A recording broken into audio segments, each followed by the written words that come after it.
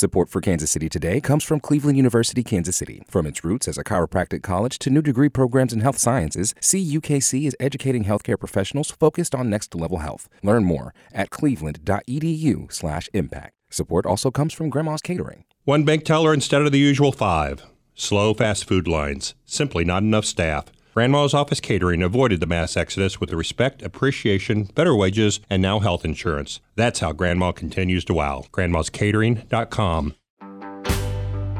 This is Kansas City Today. I'm Nomin Ujiyediin. Today is Friday, February 18th. Coming up, Missouri's history of slavery is rarely discussed, but the geography of the western part of the state helped create a dangerously unusual set of circumstances, beckoning the enslaved to risk everything for freedom in Kansas. So usually it was by log rafts, and they would try to go across that way, but a lot of times they would wait until it was cold enough that the river was almost frozen or there was chunks of ice in it, and then cross through the ice. More on slavery's footprint around the Missouri River. Plus, we'll hear how a new strategic plan could transform Kansas City. But first, some headlines. The Kansas City Council has approved allocating $25 million to help residents struggling to pay rent during the pandemic. KCUR's Celisa Kalakal has more.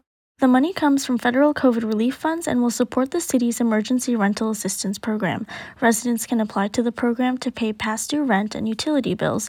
The money will also support case management for households facing eviction. To be eligible for the program, residents must show they were financially impacted by the pandemic.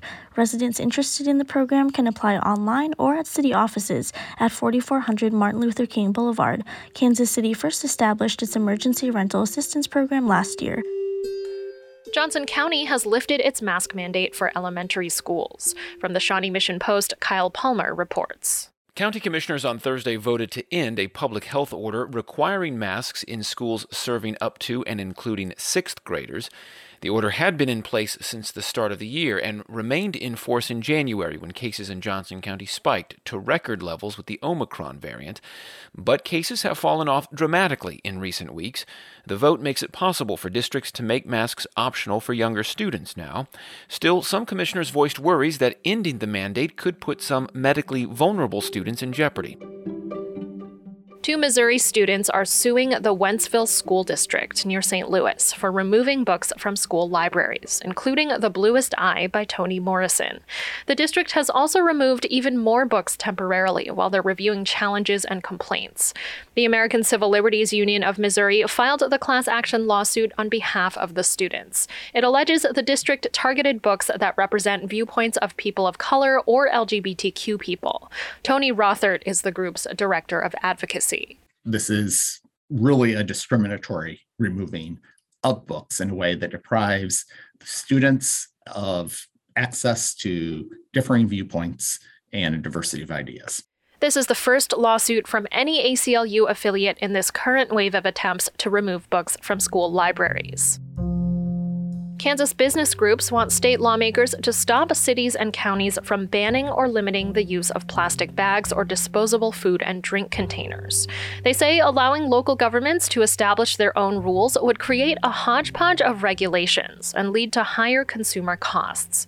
Kansas Sierra Club lobbyist Zach Pistorius says it's bad policy to block efforts to reduce the tons of plastic waste pouring into local landfills. I can talk a lot about how plastic has tarnished our landscapes in Kansas, our roadways, but I really think that this bill is more about democracy. Pistorius says local governments should be free to set their own priorities. Wichita is one of several Kansas cities discussing a ban on single-use bags. A survey done for a city task force found broad support for the idea. Slavery in Missouri is sparsely researched and rarely talked about. When it is, it's described as having been less severe than in the Deep South. But Western Missouri's unique geography made it a dangerous place to be in bondage, and one of the first places where slavery began to crumble. Here's KCUR's Luke Martin. The banks of the Missouri River don't look like they did in the 1850s and 60s when American slavery was in its final throes, especially in St. Joseph, where a double-decker highway now separates most of the city and the river. Back then, before the river was channelized, the mighty mow was wider and shallower. For enslaved people in this booming part of western Missouri, that muddy river was all that separated them from Kansas and freedom. The proximity was tantalizing, says Cammie Jones, who works at St. Joseph Museums, which includes the city's Black Archives Museum. So usually it was by log rafts, and they would try to go across that way. But a lot of times they would wait until it was cold enough that the river was almost frozen or there was chunks of ice in it, and then cross through the ice. A historical marker overlooking the river memorializes one such instance during the winter of 1862, when hundreds escaped bondage by making their way across the ice. Historians call these slave stampedes, and this was perhaps one of the biggest in Missouri, the front lines of the mass escape phenomenon. Despite how straightforward crossing the river to freedom seems, the decision to do so was anything but. A lot of people, half the family would go and the other half wouldn't. Some of them stayed in slavery because they had kids and they could not run the risk of making it across. Diane Muty Burke is a history professor at the University of Missouri, Kansas City, and the director of the Center for Midwestern Studies. She says slavery here was just as brutal as anywhere, and most escape attempts failed. A slave patrol is basically community organized, and they would ride around and look for people that they considered to be out of place. In the lead up to the Civil War, as violence in territorial Kansas intensified and the number of escape attempts increased, those slave patrols morphed into vigilante groups. Oh, it was a huge concern of enslavers. They were incredibly paranoid about it. Muty Burke documents their paranoia about escapes in a book she wrote called On Slavery's Border. She says Missouri's brand of slavery, think family farms instead of sprawling plantations, meant masters and their slaves lived and worked in close quarters.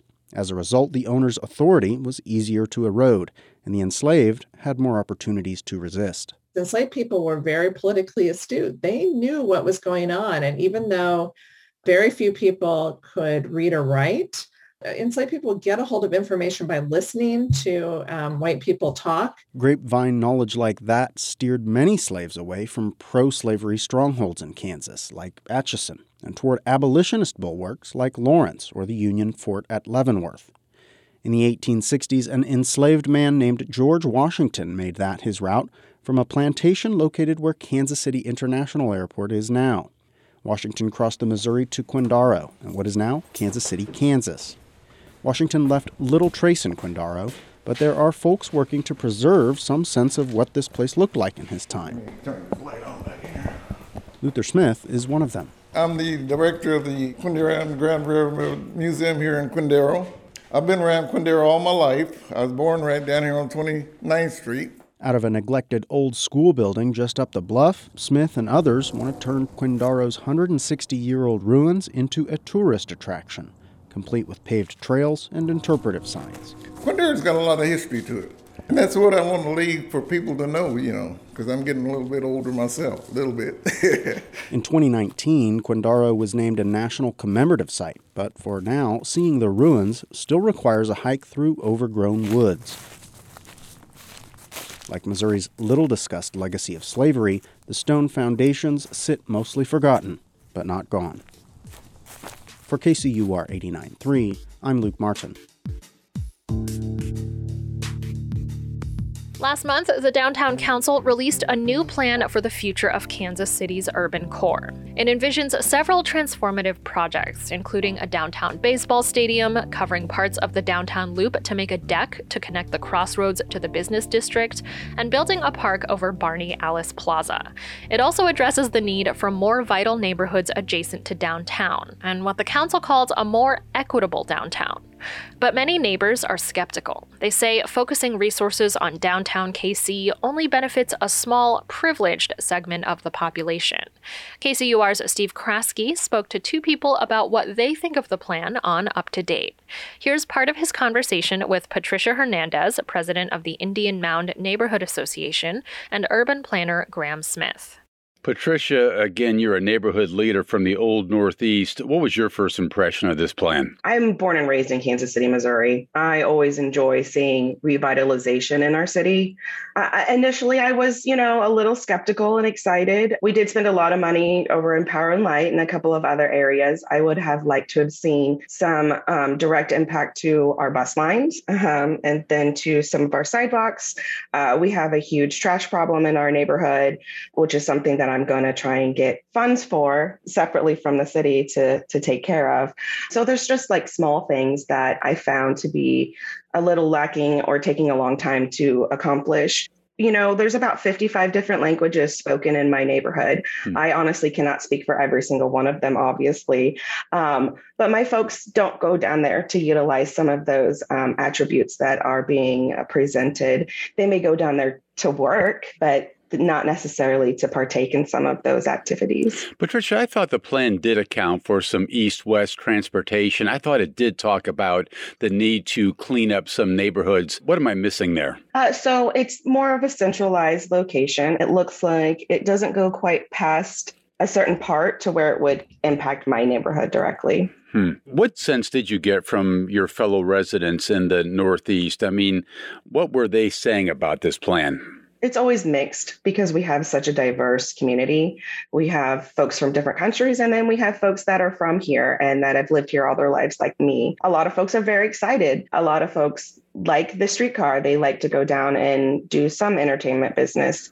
Some just don't even know. I have folks from Central America, and they don't really care. Right. Honestly, they're worried about their families. They're worried about schools. They're worried about their jobs. They're worried about healthcare. So what's going on downtown? A new baseball park downtown, that's not something that they're necessarily worried about. But then, like I said, I do have residents that are very excited, that love baseball, like myself, but I'm partial to Kauffman. Right. Well, again, not to belabor the point, but the plan appears to address the neighborhoods. I mean, you certainly aren't ignored here. There's talk of safer, more walkable streets. The neighborhoods downtown need to be better connected, the report says. Job creation is key. So there are elements here that appear to be walking right down the road you're talking about. It doesn't go quite as far, I think, because it stops in Pendleton Heights and it stops in Paseo West and 18th and Vine, which is great. I think we need to spend more time at 18th and Vine, especially like up and through to Paseo West. Pendleton Heights is going through their own revitalization and they are doing great. But we're just kind of forgotten up in the corner. We have roughly 10,000 people who live in my neighborhood. Mm-hmm. That's a pretty substantial number when you think about it. And there's about 35,000 residential homes. And so it doesn't go quite up to us. Graham, maybe part of the issue here is that when you talk about a downtown baseball stadium and that expense, you talk about placing a deck over the loop. Maybe the concern here is that that's going to wind up gobbling up all the available public funds, and there won't be much money left over for the neighborhoods like Patricia Hernandez's Indian Mound neighborhood. Yeah, I think that's a legitimate concern. I think if this is intended to be paid with through public dollars, a lot of these larger projects, then that is certainly a concern. The sense that I got from the plan was that really these are the projects that people think will add to downtown, transform downtown even further, but the funding mechanisms and the way that these things are going to occur is still open for some debate, and that a lot of different resources need to be brought to bear. I would add that, to Patricia's point, this was a very targeted effort. I think what would be interesting is, and for me, the exciting part of the whole plan is the transformative strategies that you've talked about, Steve, in terms of neighborhoods, housing, jobs, mobility, access, all of those things, how we can take some of those things and tailor them or apply them to other areas of our community. How do you, politically, Graham, keep the focus on neighborhoods like Patricia Hernandez's Indian Mound Neighborhood Association, when you have these big, glitzy, sexy projects like the deck, like the downtown baseball stadium? It seems like, it is fairly easy for Patricia's concerns to become forgotten here. You're exactly right. It is easy to look at the big kind of sexy projects and think that those are going to be what moves the city forward. But what we've been trying to help people understand over the last several years is that even the small incremental infill redevelopment, public investments in neighborhoods and housing and people are what are really going to drive additional value in the community. And so we recognize that downtown, midtown represents about 5% of the land area and about 20% of the tax revenue generated. So it is the economic generator. Right. We need to start expanding that influence and that impact outward. How successful have you been on this campaign to talk about some of the importance of the little things, Graham? I think with neighborhood folks and some of the people that are, kind of on the ground, living it day to day in terms of their neighborhoods, their streets, their sidewalks, their infrastructure, I think we're making great progress to bring that understanding of what it can mean to their neighborhood, what it can mean to their way of life. They're building their own financial stability and things like that. So we're also making inroads at the citywide level with different organizations and different folks. But it takes time to reverse a 70-year ship that's been moving in one direction. So getting people little by little to understand that is what we're trying to do. Patricia, have you seen improvements in your neighborhood in recent years? I have. So this is kind of a tricky subject for us. So anytime you have revitalization, you have swaths of people who move out. So that's where I do lose some of my diverse population when things start to revitalize. And that's kind of something because that we try to be. The cost of living there goes up. The cost of renting, the property taxes, all those things begin to increase, Patricia? That is correct. The scary word gentrification is something that we discuss a lot on our board. We don't want to lose those treasured folks that are in our neighborhood, that have built our neighborhood, that have provided amazing cuisine and culture to our neighborhood. So it's just a scary thing. Change is always kind of scary, especially for me. Seeing my friends move out, that's a little difficult. So housing is extremely, it's something that we think about a lot. That was KCUR's Steve Kraske, Patricia Hernandez of the Indian Mound Neighborhood Association, and urban planner Graham Smith. This is Kansas City Today. I'm Nomi Nujia-Dean. This podcast is produced by Byron Love and Trevor Grandin and edited by Lisa Rodriguez and Gabe Rosenberg. To read Luke's story on people escaping slavery in Missouri, visit kcur.org, where you can find more news and stories about local history. On Monday, we'll have our roundup of legislative news from Kansas and Missouri. Thanks for listening, and I'll see you next week.